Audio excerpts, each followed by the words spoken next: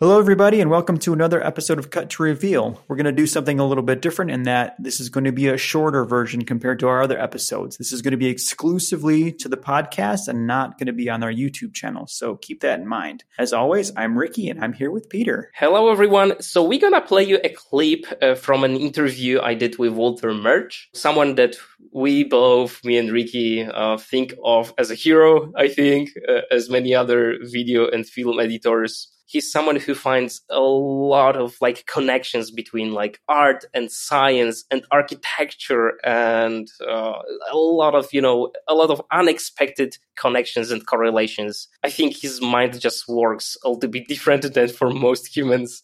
Anyway, the clip is about a system of editing a scene and that we as editors can have different systems and it's completely fine.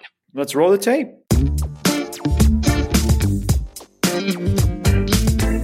I was at a panel with Richard Harris, who was one of the editors on Titanic, and they asked Richard, they said, what's your system of editing a scene? And he said, I choose the last shot of the scene and then work backwards to the front of the scene. My peculiarity is that I edit without sound, so that when I'm editing even a dialogue scene, I watch the body language and the lips. I know what they're saying. In a sense, I make myself willingly deaf so that I pay much more attention to these micro expressions and body language. Yeah.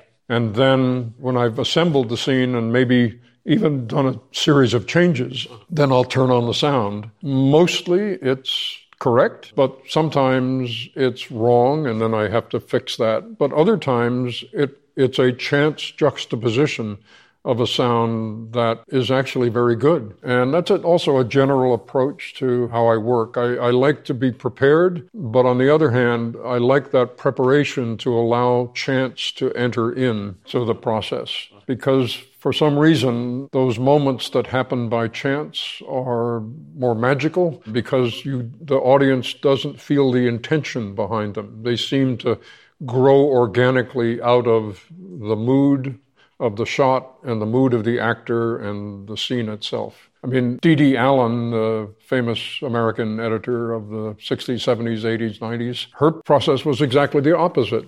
She edited the sound without reference to the picture, as if it's a radio play. And then once she had it sounding right and the rhythms of the speech were correct, then she would give the sound to an assistant and say, put some picture to this.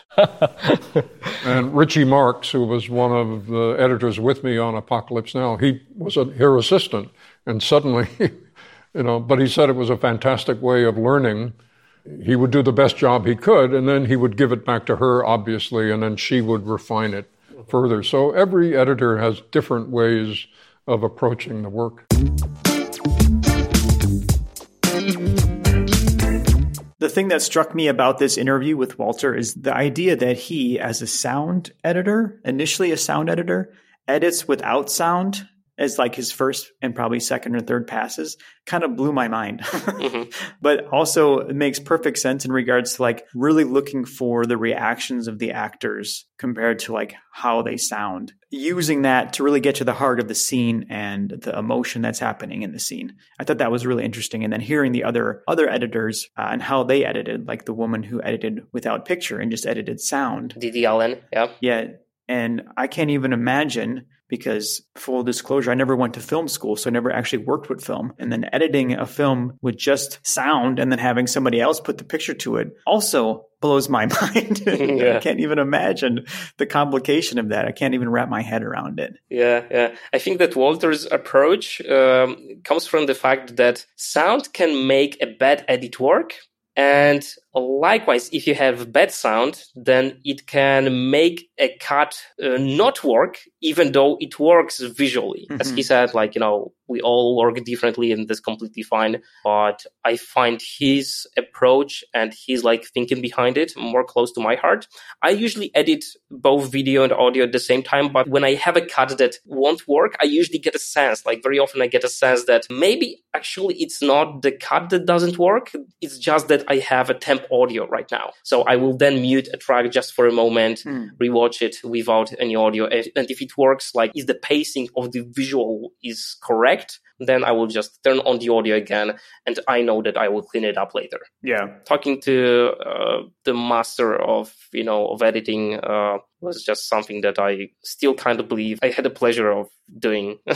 So dream come true. Yeah, that's a dream come true. That's true. So if you want to like listen to the whole interview, it's on Cut to the Point YouTube channel. Yeah, I strongly encourage you to do it.